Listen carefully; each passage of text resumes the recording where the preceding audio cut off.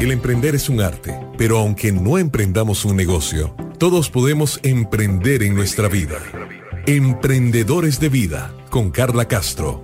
Inicia ahora en Amplify Radio 95.5. La voz de una generación.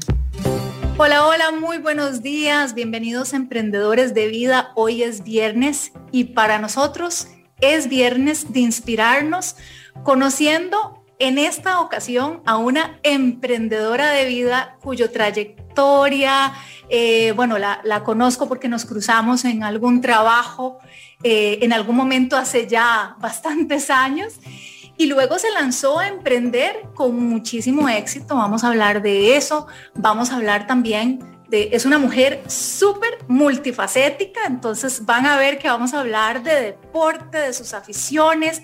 Es toda una nómada digital ahora que está ese término un poco de moda. Lo que pasa es que es nómada dentro de nuestro país. Es tica y lo hace dentro de nuestro país. Toda una emprendedora. Quiero darle la bienvenida así de una vez. Vamos a arrancar a Carolina Ulloa, esta emprendedora que ya vamos a hablar de toda su trayectoria y a quien le agradezco muchísimo estar hoy aquí compartiendo en Emprendedores de Vida. Buenos días, Caro. Mil gracias por estar con nosotros. Ay, no, Carla, de verdad, mil gracias a vos. Para mí es un placer. Siempre me encantan estos espacios donde puedo compartir un poco de mi historia. Yo creo que todos estamos aquí con un propósito y a veces lo que hemos pasado puede servir de inspiración a otros. Así que muy feliz de poder estar aquí con vos hablando. De verdad, muchas gracias por la invitación. Bueno, muchas gracias. Y sí, bueno, acá en Emprendedores de Vida, en esta ocasión vamos a conversar con Caro. Caro es emprendedora, les quiero comentar. Ella tiene su negocio, el cual se llama We Company, que lo fundó, bueno, espero que LinkedIn esté bien, ¿verdad? Hace como unos 7 años. Ok. Y bueno, como fundadora de We Company ya nos va a contar un poco de su camino, de su trayectoria. Obviamente, como todos los emprendedores, todos estos obstáculos y dificultades, acá, Caro, lo llamamos montañas, esas montañas que nos ha tocado escalar, pero que es parte del aprendizaje cuando lo compartimos con nuestros oyentes, acá por Amplify Radio en la frecuencia 95.5 FM, y mucha gente, como nos está escuchando así desde temprano, pues se dirige precisamente a su trabajo, ¿verdad? Ya con la felicidad de que hoy es viernes, pero también nos escuchan luego, posteriormente, en el podcast que pueden encontrar en Spotify como Emprendedores de Vida o en cualquiera de las plataformas, Google Podcast, Apple Podcast. Y bueno, acá con Carolina Ulloa. Entonces, como les comentaba, ella tiene su emprendimiento y también como emprendedora de vida, bueno, fue mamá muy, muy joven. Ahora nos estábamos poniendo al día de la edad de su hijo de ya casi 17 años. Cierto, cómo ha pasado el tiempo, impresionante. Está muy rápido. Yo tengo un muchacho de 17 años, sí, casi. Sí. Y es que sos muy joven, porque ¿a qué edad fuiste mamá? Fui mamá a poco menos de un mes de cumplir 17 años. Ya a los 16, de hecho mi hijo en este momento tiene 16 y siempre es en algún momento tema de conversación de yo ya a tu edad era mamá. Pero sí fue muy joven. Desde temprano me tocó vivir una vida diferente, con mucha más responsabilidad. Y tal vez, aunque uno diría como que tener un hijo tan temprano, para todas las situaciones son diferentes. Yo tenía y tengo el apoyo de mi familia, que me permitió seguir estudiando y demás. Yo creo que el hecho de que Marcelo naciera tan joven fue algo que a mí me ayudó a encaminarme y a querer cumplir mi objetivo de niña, que era ser empresaria, porque me dio esa motivación, ese enfoque que tal vez probablemente sin un hijo no lo hubiese conseguido. Así que todo pasa por algo. Así es. Bueno, primero fuiste emprendedora de la vida y luego entonces ya te decidiste por emprender y precisamente vamos a hablar de cómo fue dar ese paso, porque antes de emprender sí trabajaste pues para varias compañías Carolina, que también es un tema que me encantaría pues hablar con ella. Se desempeña en consultoría con su empresa We Company en distintas áreas, pero por ejemplo en mercadeo digital es un área muy fuerte, transformación digital, generación de leads. Y bueno, ahora que nos contés sobre el nacimiento de We Company, nos amplias un poco de todo lo que hace tu empresa. Pero sí te he visto súper activa en estas temáticas y hasta dando consejos a emprendedores, porque también sos conferencista, profesora universitaria, dando consejos a emprendedores sobre cómo sobrellevar el mercado digital, pues que es una de las habilidades que aunque no seamos expertos, los emprendedores pues debiéramos como herramienta saberla utilizar, ¿verdad? Y que es súper importante. Y me hizo gracia pues verte dando el consejo de que había que tirarse al agua y que había que siempre investigar y así. Pero bueno, vamos en materia. Eso fue como una partecita chiquita de la presentación, pero además Caro es súper deportista, últimamente practica surf y ya casi está al nivel de otras emprendedoras de vida que hemos entrevistado acá, como Natalia Vindas y Leilani McGonagall. ¿Será? Los pasos. Uno nunca sabe, ¿no? La verdad pues sí, el surf se convirtió en una de mis pasiones. Como te dije, yo siempre he sido muy transparente en mis redes sociales, cuando hablo. Una de las cosas que es muy importante, creo que como emprendedores, nadie nos dice las cosas tal vez no tan bonitas de lo que conlleva emprender, ¿verdad? Siempre es como, sí, voy a tener mi propio trabajo, voy a ser mi propio jefe, es mi propio horario. Y cuando emprendes, la realidad es que sí, tenés eso, pero eso viene cargado muchas responsabilidades y demás. Y parte de mi emprendimiento de vida, digamos, y We Company ha estado acompañado de aprender a vivir con una enfermedad mental, que es la ansiedad y la depresión. Yo, pues en algún momento de mi vida, desde pequeña, siempre sufrí de depresión, tal vez no en niveles tan altos y tan visibles, pero emprender de una u otra manera sí me llevó a sufrir más de esta enfermedad, que es una realidad. La salud mental es una realidad. Y eso como que fue un potenciador, ¿verdad? Por el tema de tal vez la inseguridad, no sé qué va a pasar, cómo voy a conseguir clientes, qué pasa si no lo logro, si no soy suficientemente buena. Entonces, acompañado de mi emprendimiento, también fue a acompañarme y aprender a vivir con esto y lidiar con esto de la mejor manera. Así que una de las cosas por las que les contaba es parte de mi descubrimiento de aprender a lidiar con esta enfermedad ha sido aprender a descubrir qué es lo que me hace verdaderamente feliz. Y una de esas cosas es el surf. Aparte de ser mamá y todo lo demás, como mujer, como Carolina, practicar deporte, y este deporte en particular me gusta mucho. Siento que es como una analogía de la vida perfecta, el mar y Dios, en lo que yo creo. Siento que cada vez que me meto al mar me da una lección de vida y me habla a través de mi experiencia. Entonces para mí siempre es como una metáfora y una, no sé, por eso me apasiona tanto. Puedo sentir una verdadera felicidad, cosa que cuando uno toma antidepresivos es muy difícil, la verdad, sentir emociones. Casi como que uno se vuelve como un robot. Pero el surf es una cosa que me da mucha felicidad. Y la otra es ayudar. Yo, de hecho, mi compañía se llama We, que tiene varios significados, ¿verdad? Uno es nosotros, pero es por sus siglas, por la W y la E, que se llama We Empower. Entonces, nosotros empoderamos. El eslogan es We Help, nosotros ayudamos, nosotros logramos, We Achieve. Y We Create, o sea, creamos juntos. Creo que una de las cosas que más me llena, digamos, y lo puedo experimentar cuando no solamente ayudo a nivel, digamos, profesional, sino también a nivel un poco más social, es curioso, suena muy cliché, pero de verdad es mucho mejor dar que recibir, porque cuando das, ¿verdad? Sin esperar nada a cambio, la emoción que se genera,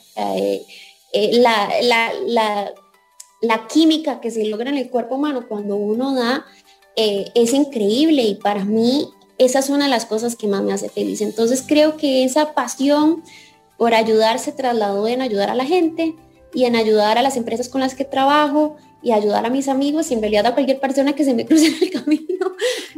Siempre he sido muy abierta a si puedo aportar y tengo un consejo que dar, lo doy. La verdad, creo que estamos para apoyarnos. Siempre he creído mucho en el trabajo, en la colaboración, en que juntos somos más fuertes, y que creamos mejores cosas. Entonces siempre he sido muy abierta a la hora de compartir. Ay, muchas gracias, Carolina. Por supuesto que percibimos desde el principio lo abierta que sos.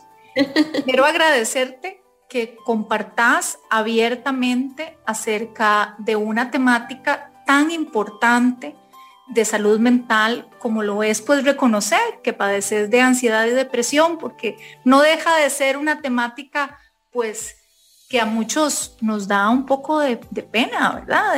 De vergüenza compartir, y cuando escuchamos a alguien como vos que lo comparte, obviamente con el único fin de que alguien que esté escuchando le pueda ser de provecho, escuchar a una persona que está pasando por lo mismo, de verdad que lo agradezco de corazón. O sea, de verdad que soy seguidora de Brené Brown y de cómo ella habla de la fortaleza que tiene el ser vulnerable, y le agradezco a mis invitados que vengan a compartir estas cosas. Y bueno, ya que lo compartiste y era pues algo que tenía obviamente planeado conversar con vos, porque has compartido abiertamente en tus redes sociales un poco la importancia de la salud mental, ¿verdad?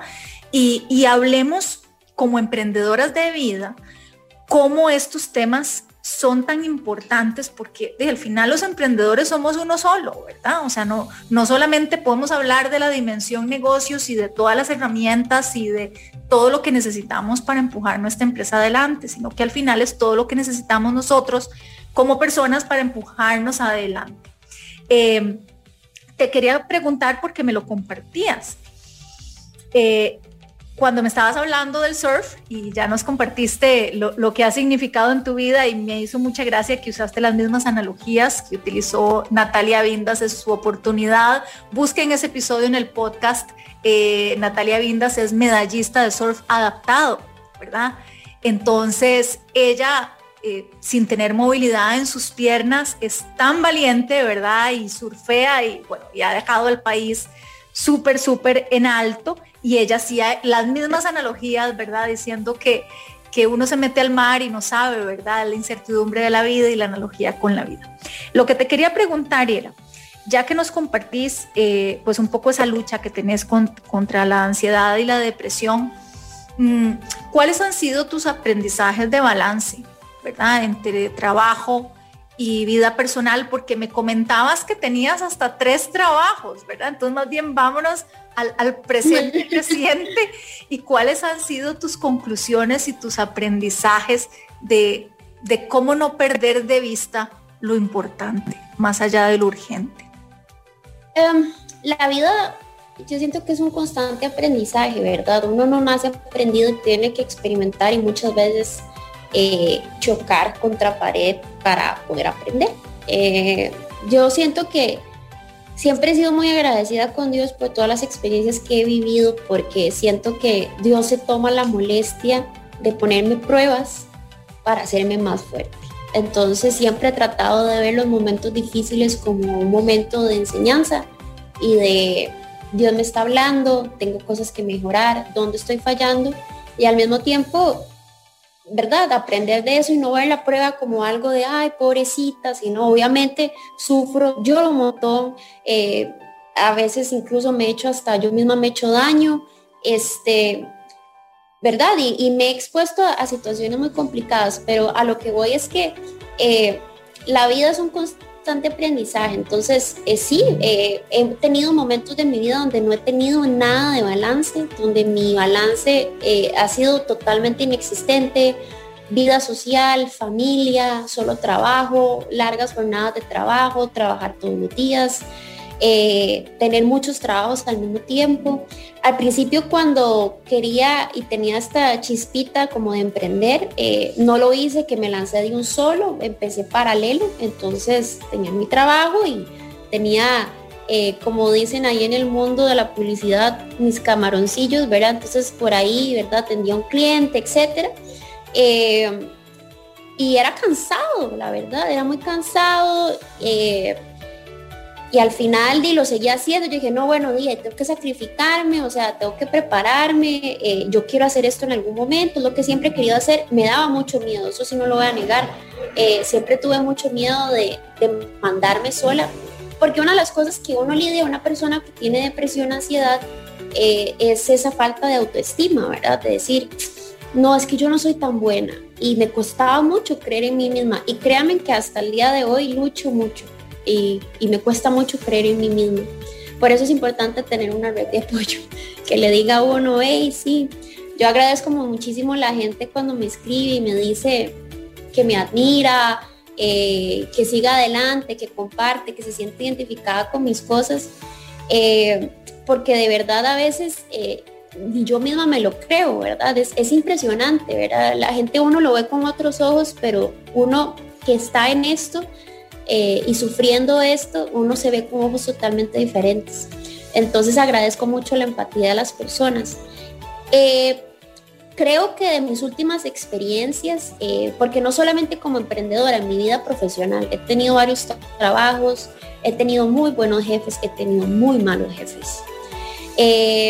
Lo primero que hice cuando decidí emprender es hacer una lista de cómo quería ser como jefe, qué quería hacer con la gente que trabajara conmigo y cómo nunca iba a ser de todas mis malas experiencias. Entonces, eso me enseñó muchísimo, todos los sufrimientos y las lloradas y que me pegué en trabajos anteriores me sirvieron de aprendizaje para no ser así, y puedo decir hoy que me considero una gran líder, una persona que potencia a las personas que trabajan conmigo, que aprendan a creer en ellas, que son capaces, que pueden hacer las cosas, que se sientan apoyados, que saben que tienen una jefa que sabe que son seres humanos y tienen sus cosas, no somos robots.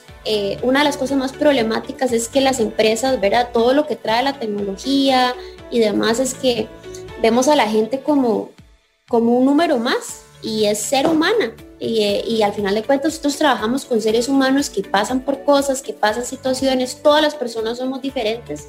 Entonces creo que ese ha sido uno de los aprendizajes más importantes,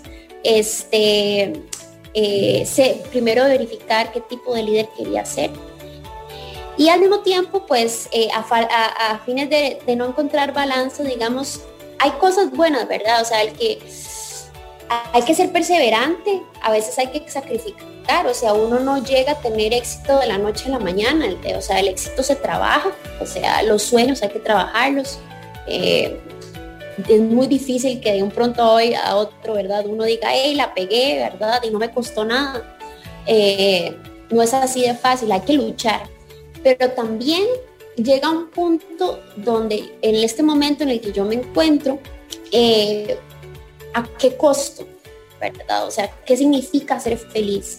¿Qué significa ser exitoso? Ser exitoso no es sinónimo de tener muchísimo dinero. Ser exitoso no significa, ¿verdad? Tener lujos y viajar. O sea, yo he entendido con el paso de la vida y los años que, y también lo hablo mucho con mi psicóloga, es a qué costo estás haciendo todo lo que estás haciendo y cómo está afectando tu salud. Entonces, creo que una de las lecciones que recientemente aprendí fue que mi salud va primero. En el momento, porque si yo no tengo salud, yo no puedo trabajar. Si yo no estoy bien, yo no puedo trabajar. Entonces, claro, para enmarcar un poco en lo que estabas y comprender, digamos, el resultado de este aprendizaje, es porque cuáles eran estos clientes, digamos, que estabas atendiendo en ese momento, y para que la gente entienda el nivel de demanda, ¿verdad?, de los proyectos que estabas manejando. Bueno, yo con mi empresa, con Wii, tengo varios clientes, tengo desde pequeños emprendedores hasta empresas un poco más grandes, y también tengo empresas en Estados Unidos. En la parte de mercadeo soy asesora de muchas personas, de ejecutivos, donde les doy consejos sobre estrategia, más que todo, que fue la parte en la que me terminé en realidad como de enfocar, como una visión muchísimo más integral de los negocios. Y uno de mis clientes es la Federación Costarricense de Fútbol. Es un ente sumamente pues mediático, todo mundo, el fútbol es el deporte rey. Y sí, pues obviamente el estrés y la demanda y la carga era mucho, es mucho. y adicional a mi empresa, de manera paralela, pues funciono aquí como directora comercial y de comunicaciones. Y estuve ligada al Mundial Femenino Sub-20, entonces también trabajaba en el comité organizador local hasta hace muy poco tiempo, y dirigía la parte comercial, todo lo que tenía que ver con temas de patrocinios, con el programa de niños, con la parte de canjes de las marcas con las que trabaja FIFA. Entonces sí, estaba teniendo 3 trabajos y fue bonito. Aprendí muchísimo, estoy aprendiendo muchísimo también porque es parte de, ¿verdad?, de conocer mis límites. Creo que estas experiencias, estas decisiones, lo que me hacen a mí es madurar más, de decir cuál es el camino, ya sé por dónde ir, ya sé que si sigo por ese camino me voy a quemar, esto sí, esto no, hasta dónde. A mí me cuesta mucho, y creo que es por mi actitud, a mí me gusta mucho ayudar a la gente, entonces hay gente que a veces se aprovecha de eso. Y una de las cosas que me di cuenta es que no sé poner límites. No sé poner límites. Eso es un gran aprendizaje para la vida, la verdad, porque sí, al fin y al cabo, decir que no, y en coaching, ¿verdad? Lo conversamos, quienes estamos también en ese mundo, es tan importante, ¿verdad? Es un periodo de autoconocimiento. Sí. Entonces, uno de los aprendizajes fue, ¿verdad?, no hay ningún trabajo que justifique la salud y que ponga en peligro tu salud y tu integridad. No hay que aprender a poner límites, hay que aprender a decir no, hay que darse su valor y hacer las cosas con amor. Eso también es un aprendizaje lindo. Una de mis experiencias más lindas en la federación, yo tengo 1 año exacto, literal, de trabajar en la federación, lo cumplí ayer. Fue hacer la campaña hasta el último minuto. Esta campaña que movió el corazón de más de 5 millones de personas. Y en realidad el secreto de esa campaña fue el amor.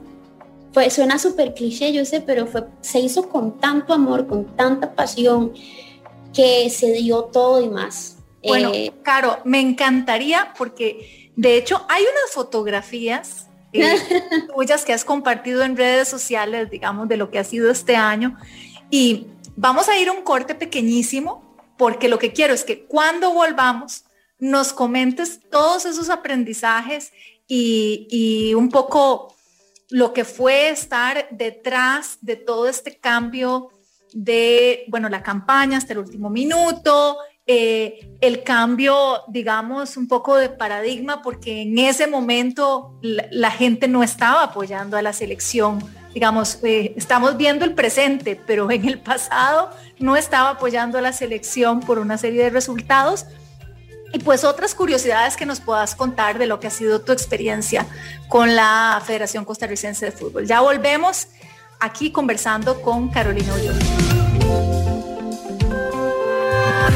Emprendedores de Vida, con Carla Castro, en Amplify 95.5. Hola, soy Tao. Si quieren escuchar los mejores consejos y tips para pasear por todo Costa Rica, pueden escuchar nuestro programa Qué Buen Lugar todos los viernes a las 9 de la mañana por Amplify 95.5. Hola, soy Jim Smith y quiero invitarlos a que me acompañen todos los lunes a las 4 de la tarde a Club de Voces. el programa de bienestar y evolución personal. Vamos a tener invitados, entrevistas y por supuesto tu voz también es importante, así que puedes participar a través de WhatsApp o llamadas. Todos los lunes a las 4 de la tarde a través de Amplify Radio 95.5. La frecuencia que amplifica tu mundo. Cuando escuchas Amplify Radio, evolucionamos juntos. Amplify Radio 95.5. La voz de una generación. Emprendedores de vida. Emprendedores de vida. En Amplify 95.5. Y estamos de vuelta en Emprendedores de Vida. Estamos conversando con la emprendedora Carolina Ulloa, quien es la fundadora de We Company, una compañía que entre muchas cosas se dedica a dar consultoría en mercado digital, en transformación digital. Y Carolina, pues en el primer bloque nos compartía muchas cosas, muchos aprendizajes, ¿verdad? Hablábamos un poco de cómo saber cuando se llega a un burnout, a qué costo, ¿verdad? El trabajo versus la salud. Y aunque no lo crean, quienes quieren dar el paso a emprender y no lo han hecho, ese es una de los aspectos más importantes para los emprendedores. O sea, no es solamente tener esta hambre, obviamente, de éxito, de lograr sus objetivos, sino que más bien también cuando se alcanzan o se están alcanzando, pues no olvidarse que es una maratón, es una carrera de resistencia, no de velocidad, ¿verdad? Y Carolina nos compartía pues muchos aprendizajes en ese sentido. No se olviden que igual pueden regresar luego a escuchar este episodio en el podcast y así pueden escuchar lo que nos compartió sobre esta parte.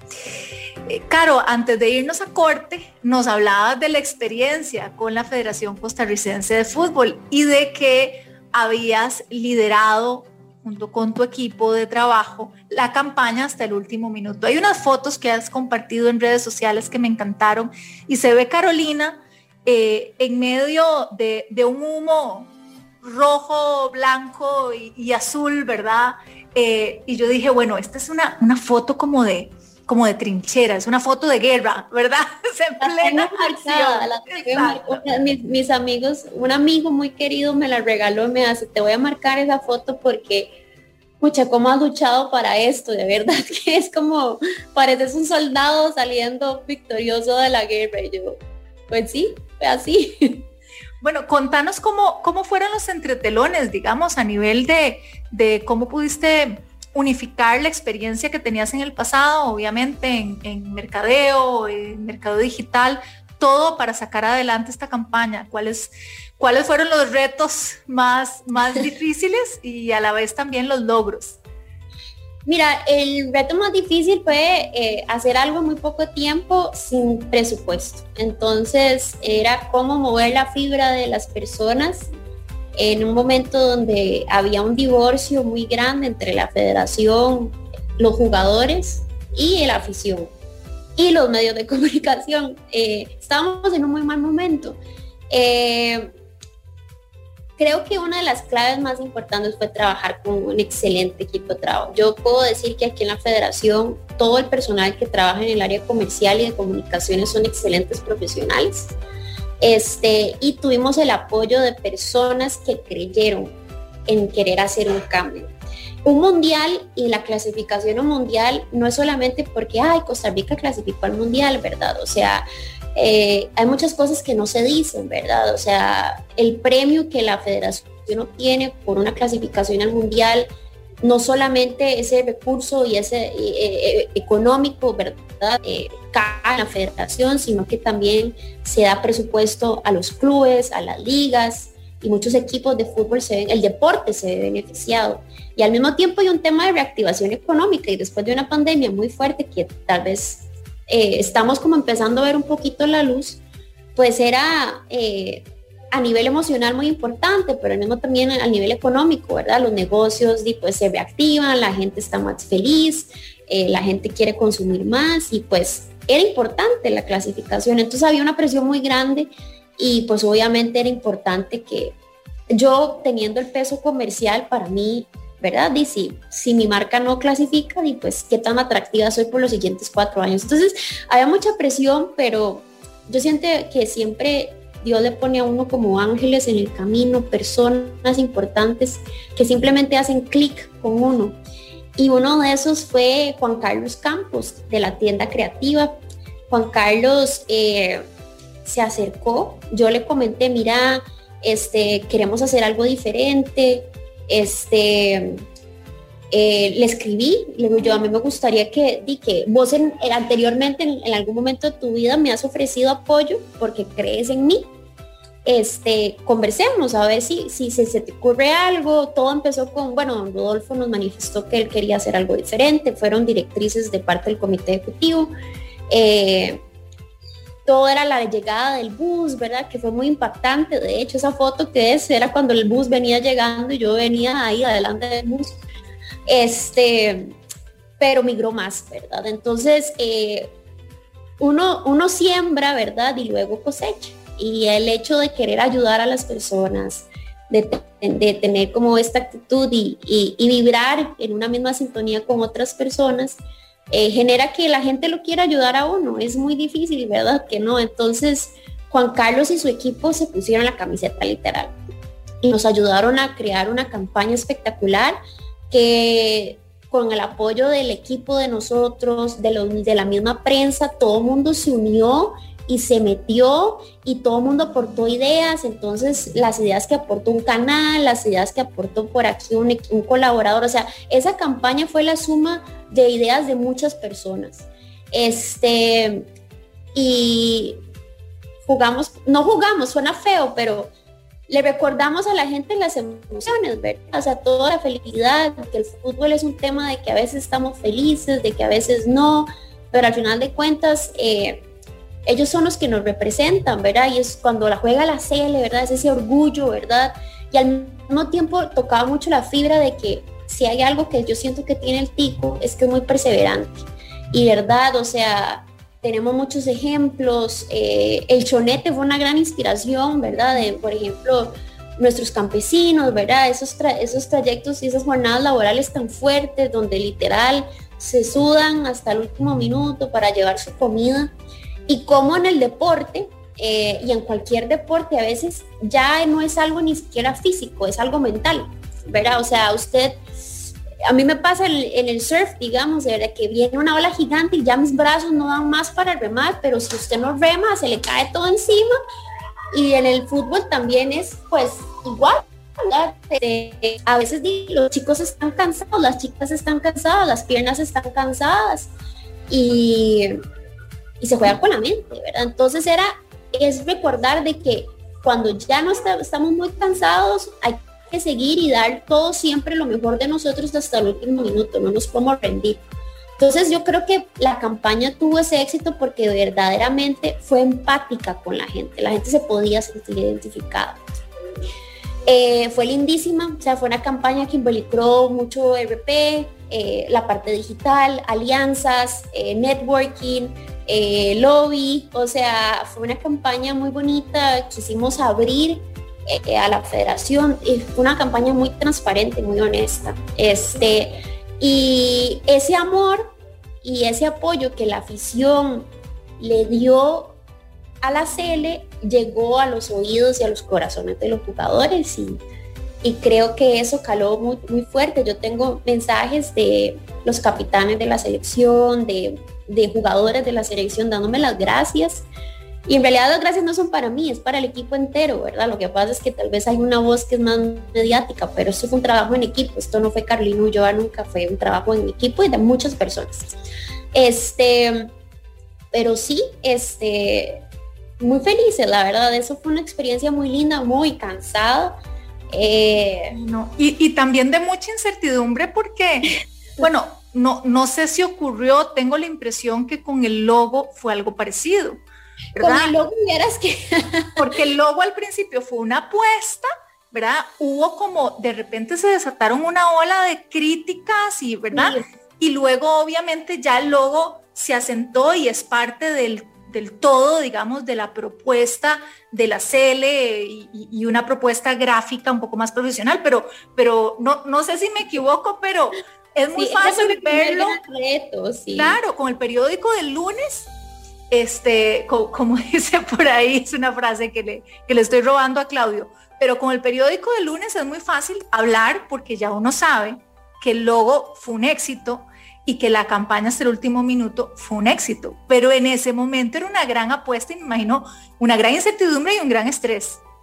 No te puedo explicar, yo tengo un background donde he estado involucrada en agencias de publicidad, he trabajado en mercadeo, no soy diseñadora, aunque me puedo defender en algunas cosas, y tengo la parte de la estética visual, como que me gustan las cosas bonitas, y uno de los objetivos de cuando me contrataron a mí aquí era cambiar la imagen, ¿verdad? Y yo, bueno, voy a empezar por lo más sencillo. La imagen ya, ¿verdad?, es obsoleta, en un mundo digital no convive, digamos, de una manera fluida. El logo, ¿verdad?, anterior, pues tenía una serie de cosas, ¿verdad? En su momento funcionaron muy bien, pero como todo tiene que evolucionar y tiene que migrar. Y un gran amigo de hace muchos años, Alfredo Enciso, él es uno de los dueños de Pupila. Pupila es uno de los estudios más reconocidos de diseño de marcas aquí en Costa Rica y en Latinoamérica. La verdad es que ellos trabajan proyectos muy fuertes, han estado trabajando con marcas en Europa, en África, en Asia. No tenemos ni siquiera, la gente no tiene ni idea de la cantidad de profesionales que tenemos acá que están haciendo cosas increíbles. Y Alfredo apenas se dio cuenta que yo trabajaba en la federación, me dijo: Caro, yo sé que juntos vamos a cambiar la imagen de la federación. Y yo le dije, justamente eso es lo primero que quiero hacer, por varias cosas. Uno, pues obviamente como mercadóloga y con esa perspectiva y ese ojo visual, yo decía, esto no, o sea, esto no es sinónimo, digamos, de, aunque Costa Rica, ¿verdad?, no es potencia en fútbol, sí tenemos una muy buena imagen, ¿verdad? Y Costa Rica es como ese artículo de lujo que tienen como las marcas, ¿verdad? Y siempre damos de qué hablar, entonces como que no se equiparaba eso. Entonces yo quería profesionalizar la imagen y al mismo tiempo había algo muy importante. Soy defensora, obviamente, de los derechos de las mujeres, soy mujer, y el logo tenía la figura de un hombre, y en Costa Rica, aunque el fútbol femenino no es profesional, en la Federación de Fútbol se representan 11 selecciones nacionales, incluidas las selecciones femeninas. Entonces no podía ser posible que el logo de la federación pues estuviera de una u otra manera, la gente ni lo notaba, ¿verdad? Eso es lo que pasa, que a veces uno, es como cuando se vuelve tan común para uno que ya uno ni siquiera se da cuenta. Se normalizó. Se normalizó. Entonces, le dimos con todo, iniciamos el proceso de investigación. La CL en su primera fase de la eliminatoria le estaba yendo fatal. Y yo dije, bueno, de ahí vamos con todo, tuve el apoyo del comité ejecutivo. Una semana antes Costa Rica jugó contra Honduras y si perdíamos nos iban a acribillar. Igual nos acribillaron, pero no tanto, porque habíamos ganado. Uh-huh. Pero sí, era como, bueno, esto es una apuesta muy grande. Entonces la presión, bueno, increíble. El trabajo para mí salió impecable, recibimos comentarios increíbles de personas aquí, conocedoras del tema, también personas que tal vez no son expertos en el tema, pero nos dieron sus comentarios, personas de afuera, de revistas, de diseño, personas del mundo de sports marketing, ¿verdad? Felicitándonos por la imagen. Y al final, yo lo que dije en una entrevista, nunca se me va a olvidar, los cambios dan miedo. Y cuesta tiempo aceptarlos, pero es parte de la vida. Entonces yo siento que al principio, aunque fue arriesgado, fue la decisión correcta y hoy lo podemos ver. Es una marca total, yo creo que se ha dado un giro sumamente evidente en la comunicación de la federación y ha sido parte de eso, así que fue interesante. Cuando el logo salió, yo estaba sumamente ilusionada, muy inocentemente esperaba que todo el mundo lo viera era la primera vez que mi trabajo iba a ser juzgado en público y me daba muchísimo miedo. Me paré ahí, hablé y le dije a la gente por qué lo hicimos, nadie me escuchó. Y las críticas empezaron a llover, tanto así que me escribían mensajes por Instagram, por Facebook, diciéndome cosas horribles. Salían comentarios, mi familia leía los comentarios, yo lloraba sin parar. De hecho, ¿verdad? Nunca había sido una persona que había sido atacada, ¿verdad? Y menos por cosas de trabajo. Sí. Y ser atacada por gente que ni siquiera me conocía, me pusieron hasta feminista, feminazi, lesbiana, o sea, me dijeron un montón de cosas, ¿verdad? Que según ellos me iban a afectar, y algunas sí me afectaron, pero era más que todo porque yo lo hice con tanto amor y sabía que iba a ser una decisión muy dura, que eso sí me afectó, ¿verdad? Porque no fue como que lo hice porque a mí me dio la gana, era porque tenía un propósito más grande. Y fue duro, fue muy duro, fue una semana muy fea de estar recibiendo comentarios negativos, de recibir mensajes feos, de estar dando entrevistas y la gente cuestionándome todo el tiempo. Fue muy duro, la verdad, pero de todo se aprende. Eso me hizo más fuerte. Y ahí está la lección, o sea, a veces hay que apostarlo y no pasa nada si uno fracasa. Yo siento que hay una cosa que a la gente es como, le da demasiado miedo fracasar. Y esa apuesta mía es, yo voy con todo, yo creo en esto. Si no sale bien, pues no salió bien y haré otra cosa, pero no puedo dejar de actuar por tener miedo.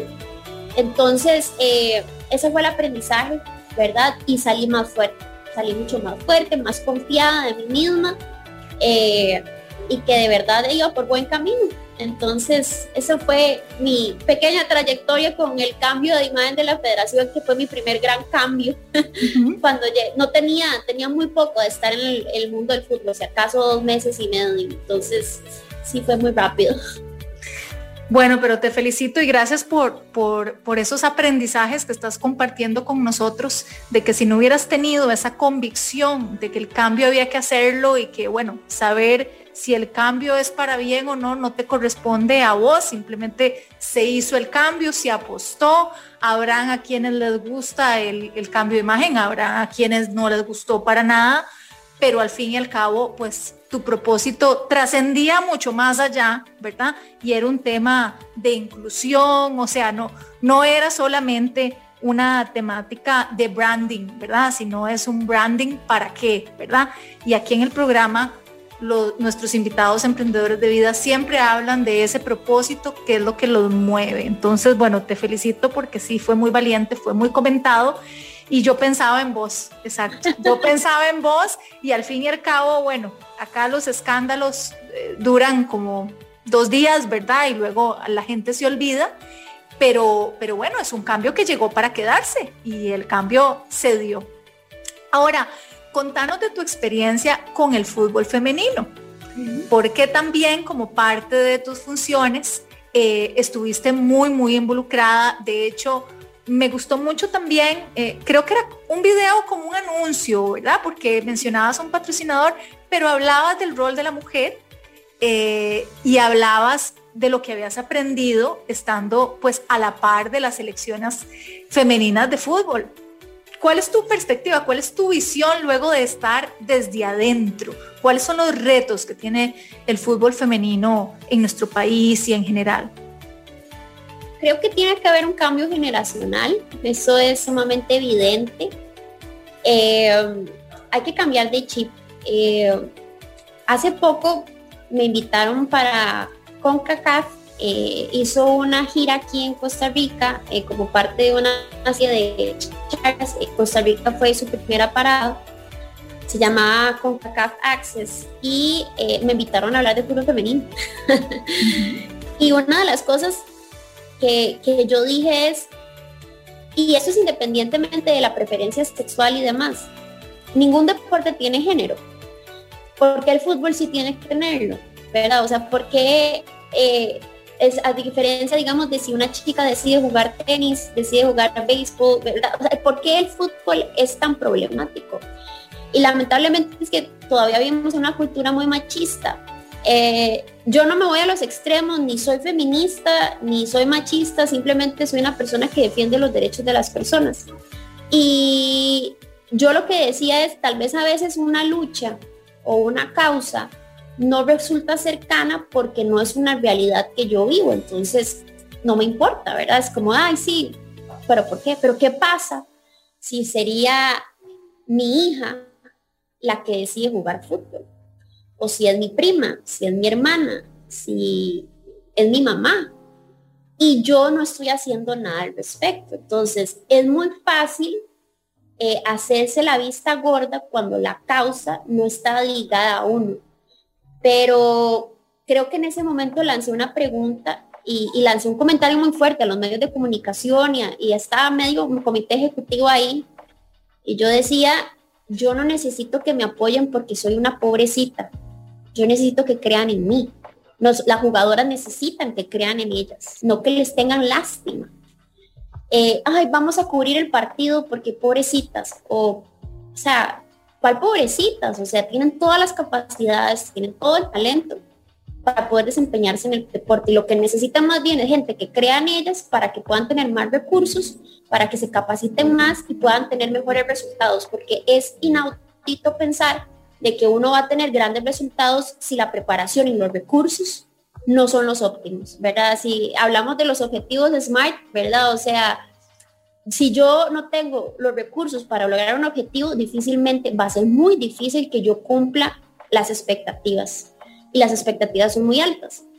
Entonces, una de las cosas que más he notado en el fútbol femenino es, falta mucho que la gente creo que es un tema de educación, de normalizar el deporte, de que no pasa nada. O sea, creo que todavía, bueno, por ser un país conservador, ¿verdad? Y pues no deja de haber un aspecto de, no, es que no es normal que mi hija juegue fútbol, ¿verdad? Creo que ya ahora las nuevas generaciones vienen un poco más y cada vez vemos más niñas jugando fútbol. Y hacen lo que o sea, si a ellas les gusta jugar y les encanta y andan con su uniforme de fútbol felices y sus tacos. Tal vez, no sé si en tu época, pero en la mía, ¿verdad? No era tan normal. No es la tan que jugaba fútbol era como que se veía como raro. Sí, mi hija menor ahora me comenta que ya en los recreos juega fútbol, pero es tan importante esto que estás diciendo, porque en la medida de que nuestras hijas, digamos, yo tengo 3 hijas, imagínate, 3 hijas mujeres, y en la medida en la que ellas vean en la televisión, cosa que antes ni siquiera se televisaban los partidos de fútbol femenino, más van a sentir que el hecho de que si ellas tienen una inclinación a querer jugar con sus compañeros en un recreo, es algo perfectamente normal y mixto. Y es más, no tienen que ser equipos de mujeres y equipos de hombres, ¿verdad? O pueden jugar juntos, o sea, exacto, no es nada raro.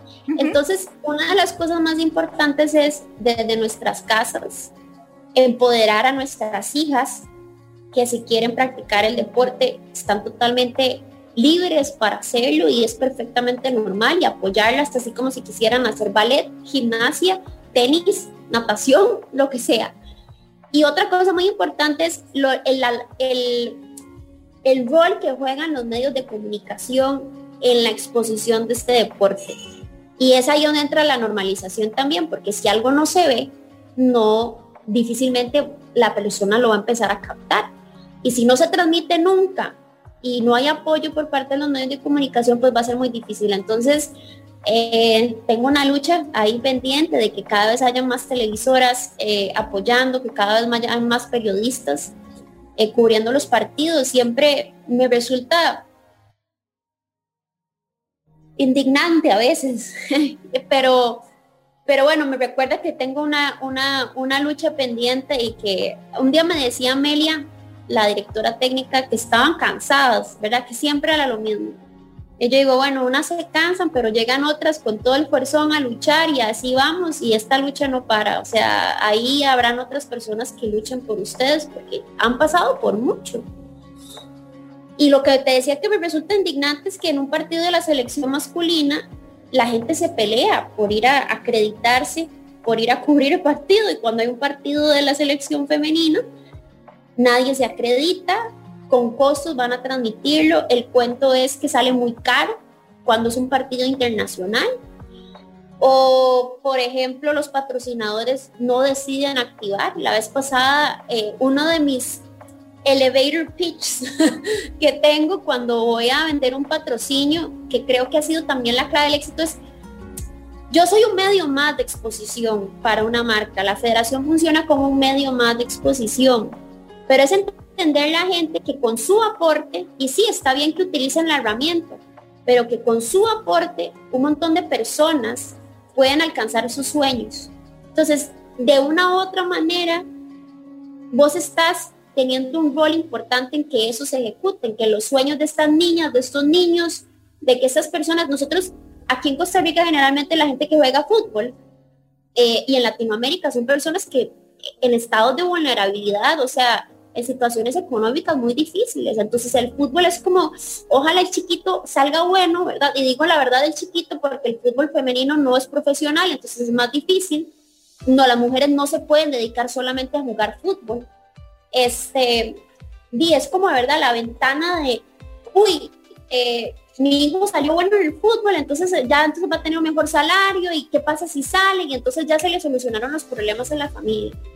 Y ahí es donde yo siento que hay una lucha pendiente, hay que normalizarlo más, hay que insistir y no hay que quedarse callado. Yo siempre he pensado que a mí la vida me ha llevado a ciertos lugares para cumplir ciertos propósitos, y en la federación he hecho varios cambios, me quedan unos pendientes, pero uno de esos es eso, es visibilizar y normalizar el fútbol femenino, y al mismo tiempo las condiciones para que la gente entienda. Es muy fácil hablar cuando no entiendes la realidad, ¿verdad? O sea, hablar es muy fácil, pero y las jugadoras lo han dicho mucho, ¿verdad? O sea, ustedes pretenden, la gente, el público espera resultados, ¿verdad? Que cuando jugamos contra un Estados Unidos, un Canadá, donde el apoyo de la afición, de las marcas, del gobierno, ¿verdad?, está totalmente volcado a las mujeres, a diferencia de un país donde, de verdad, los recursos se sacan, ¿verdad?, con las uñas. Y es muy difícil porque ellas necesitan preparación, ellas necesitan un montón de cosas como cualquier deportista de alto rendimiento. Y para eso se necesita hablar, para que más gente se dé cuenta de lo que está pasando y para apoyar, porque ellas ya están jugando, pero vienen un montón de niñas, y yo estoy segura que a los que tal vez en este momento dicen, sí, es que fútbol femenino no me importa, que no llegue el día de que tengan una hija y que quiera ser futbolista y que tenga que pasar por estas penumbras y estos dolores de cabeza, porque de verdad las chicas, o sea, ellas entrenan en la mañana y sacrificio, después se van a trabajar, son unas campeonas. Las mujeres que juegan a fútbol son unas campeonas. Todas las mujeres son unas campeonas, porque solo ser mujer y ser mamá y todo lo que conlleva, ¿verdad? A las que no son mamás, las que son mamás, ser mujer es difícil. Pero las mujeres que juegan fútbol femenino, son unas campeonas, lo hacen con tanto amor, de verdad es pura pasión, van, entrenan bajo el sol, a horas que de verdad la gente no tiene idea, se lesionan, escuchan los gritos, los comentarios negativos, las bulean constantemente, redes sociales, o sea, qué complicado, y aún así siguen jugando, ¿verdad? Entonces, son impresionantes, para mí tienen todos mis respetos, y tienen todo mi apoyo, y si yo puedo apoyar desde mi parte, desde mi rol administrativo, a hacer más evidente esas necesidades, pues estoy muy comprometida con la lucha. Sí, y yo, rescato primero lo que estás diciendo. Mucha gente cuestiona al fútbol femenino por el hecho de que todavía no sea rentable, no sea negocio, pero vos mencionás que primero hay que creer para ver, no ver para creer. Entonces, qué importante tener a personas como vos que recalquen ese mensaje, ¿verdad?, a toda la cadena de valor, ¿verdad?, a todos los aliados, a todos los patrocinadores, empresas, asociaciones, etcétera, y también que haya más mujeres involucradas. Es importante. es importante porque, como vos decís, es un cambio de paradigma, de mentalidad y pues no necesariamente, o sea, las mujeres tenemos más natural, digamos, defender, es que no solo un tema de derechos, es un tema de por qué el fútbol femenino vale la pena apostar, o sea, el valor que tiene, ¿verdad? Gigante. Y en definitiva, entre más mujeres haya en estos puestos de decisión, más escucharán esas voces. ¿Cómo está el balance, digamos, de mujeres en la federación? Bueno, pues a mí una de las cosas que más siempre digo, ¿verdad? Entre broma y broma, ¿cómo es posible que no haya ni una sola mujer en el comité ejecutivo de la Federación de Fútbol, ¿verdad? Es como... es impresionante, por eso cuando doña Vicky Ross llegó a la UNAFUT fue algo tan importante, era una mujer dirigiendo la liga masculina, y fue un cambio muy importante, y no, o sea, porque la persona también está capacitada, o sea, no es un tema de género para tomar decisiones, y, o sea, una mujer puede hasta saber más de fútbol, y al final de cuentas son temas que se tienen que separar, porque a veces cuando se apasiona mucho por el deporte, se vuelve en el fanatismo, y el fanatismo es complicado y ya deja de ser objetivo. Entonces, claramente yo creo que eso es una lucha, tener más personas en puestos altos de mucha decisión, de mucho peso, como por ejemplo un comité. Todavía no hemos visto una presidenta en la Federación de Fútbol. Estados Unidos, Estados Unidos es que es todo un referente, ¿verdad? O sea, en todo lo que hacen. Y tiene una presidenta actualmente, una mujer, en su federación de fútbol, y creo que se nota, ¿verdad?, en todos los cambios que se han dado, y no es porque uno le va a apoyar más al fútbol femenino, entonces ya los hombres no, es simplemente apoyarlos a todos por igual, porque todos merecen lo mismo, y creo que sí, falta mucho todavía, lamentablemente, se necesita ese cambio generacional cuando digo, y no es que la gente... es ese cambio de chip, tal vez como de pensamiento, de dejar de pelear en creer que las cosas se tienen que seguir haciendo de esta misma manera, de no querer, de resistirse al cambio, porque todos son bienvenidos, ¿verdad? Hay personas de edades mayores, tal vez, con mucha experiencia, con mucha visión, que tal vez tienen el chip, otros que tal vez, a mí me ha tocado en la federación, en el comité, luchar con un tema de, ¿verdad?, la transformación digital y querer cambiar el contenido y ser más abiertos, ¿verdad? Y por dicha he logrado tener el apoyo de estas personas, pero obviamente es evidente que faltan cosas por hacer. Y también otra cosa que es importante es que las mujeres que nos metamos en fútbol, ¿verdad?, o en estos deportes, nos apoyemos entre nosotras, ¿verdad? Una de las cosas a mí me parece súper curioso es que entre mujeres hay mucha envidia, es muy, muy, muy curioso, hay mucha envidia, entonces, ¿verdad? Es muy difícil que a veces encontrar que las mujeres se apoyen entre ellas, es muy doloroso, y creo que no importa quién sea la persona, o sea, hay un compromiso como mujer de apoyarse entre nosotros, como un código, en verdad, de sororidad, apoyarnos entre nosotras mismas, porque todavía pasa, aquí hay cosas que hay que cambiar, pensamientos que hay que cambiar, y hay que tener gente valiente que se ponga las botas, los tacos en este caso, y quiera luchar y salir adelante. Así que yo estoy muy agradecida con la federación por la oportunidad que me han dado, por venir a generar estos cambios radicales y espero seguir poder hacer más y dejar mi huella, y más que todo una huella no es tanto por el tema de, ¿verdad?, uy, qué bárbara, la admiro un montón, qué gata, ¿verdad?, sino porque al final una de las cosas que más me llenan a mí aquí es que con lo que yo he hecho he podido inspirar a otras personas han salido de su zona de confort, mi equipo de trabajo, ¿verdad?, o sea, mucho más empoderado, gente que se acerca y que dice, si ella lo logró, yo lo puedo lograr, Y sí, a veces tenemos que sufrir algunos para que otros lo puedan conseguir, pero no importa, no pasa nada y a todos nos tocan diferentes roles en la vida. Así que estoy muy contenta, la verdad yo sí estoy muy agradecida con Dios. Mi vida nunca ha sido fácil, desde pequeña ha sido complicada. Después con otro ratito podría contar más de mi niñez,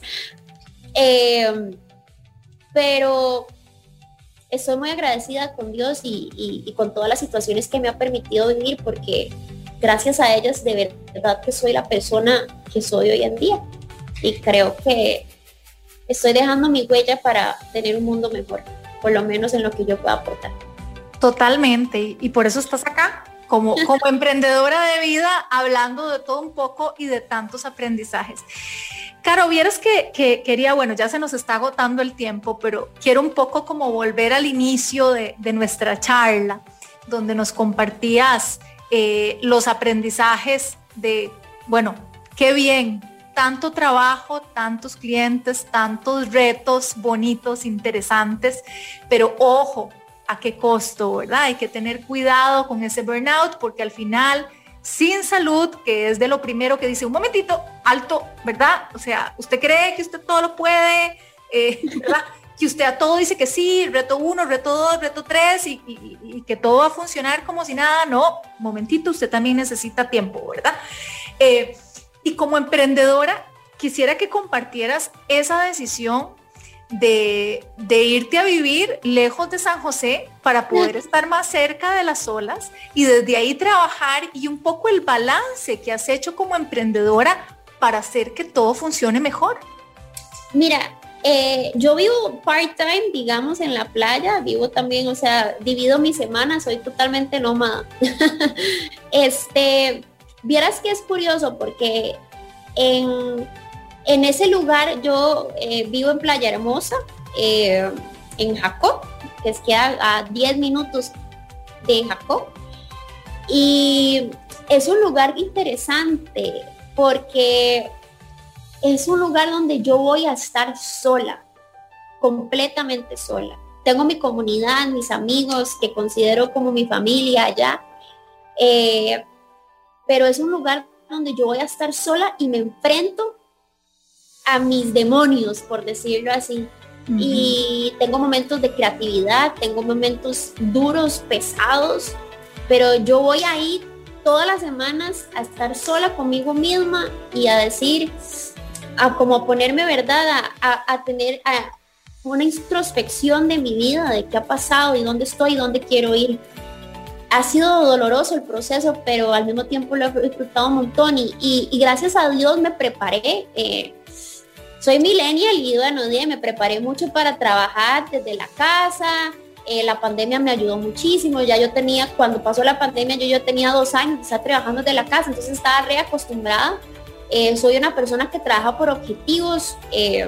Tengo un excelente equipo de trabajo. O sea, he sido sumamente bendecida de las personas que han creído en mí y en mi proyecto, se han comprometido con el alma y el corazón. Y al mismo tiempo es súper lindo. Vieras que hace un tiempo, Joel, que es mi productor audiovisual y diseñador, nosotros ya tenemos casi 2 años de trabajar juntos.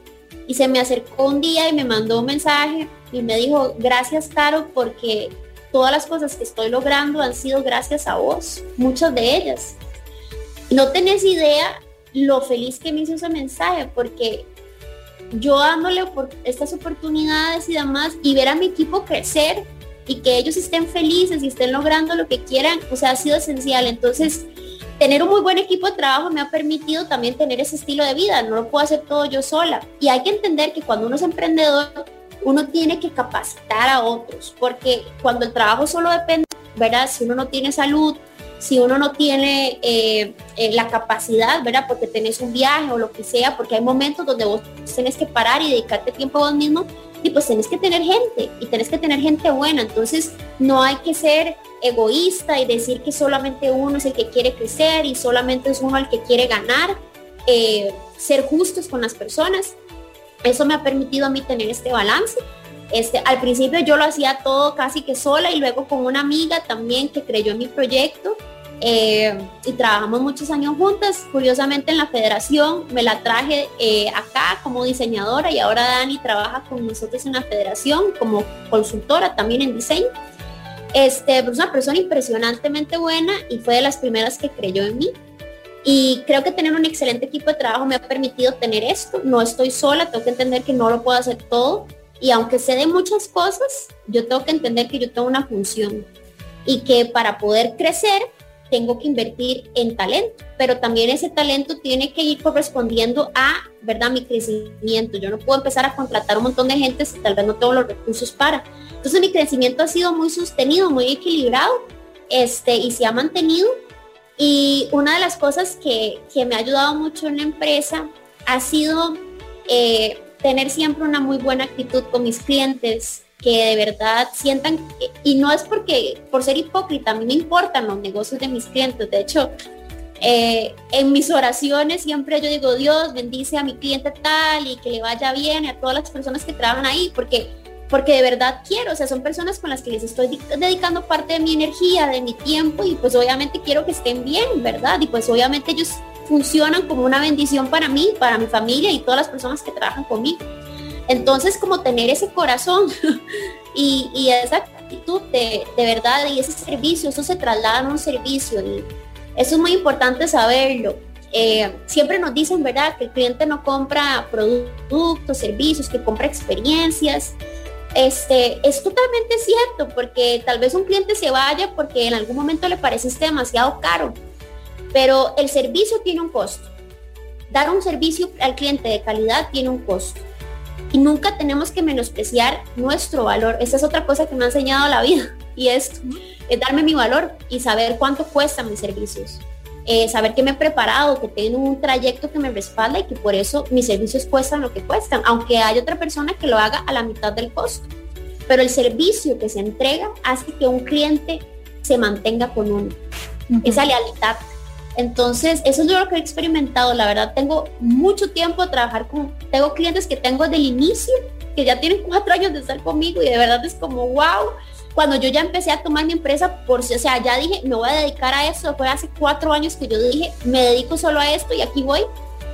Y ha sido súper lindo, la verdad. O sea, ha sido duro, no se lo voy a ocultar a nadie, pero ha sido muy satisfactorio y he aprendido de muchas personas, y creo que en el camino muchas personas también han aprendido de mi trayecto. Bueno, Carolina Ulloa, muchas gracias por compartir estas distintas facetas de tu vida como emprendedora, como mamá, deportista, porque la verdad que sos toda una deportista, sobre este estilo de vida y esta convicción de vida, pues que te hace entonces vivir, digamos, a unas horas de San José, pero poder también así tener un poco más de balance, vos con vos, sola con tu soledad, pero a la vez con la naturaleza y conectándote con vos misma, pues a través del surf.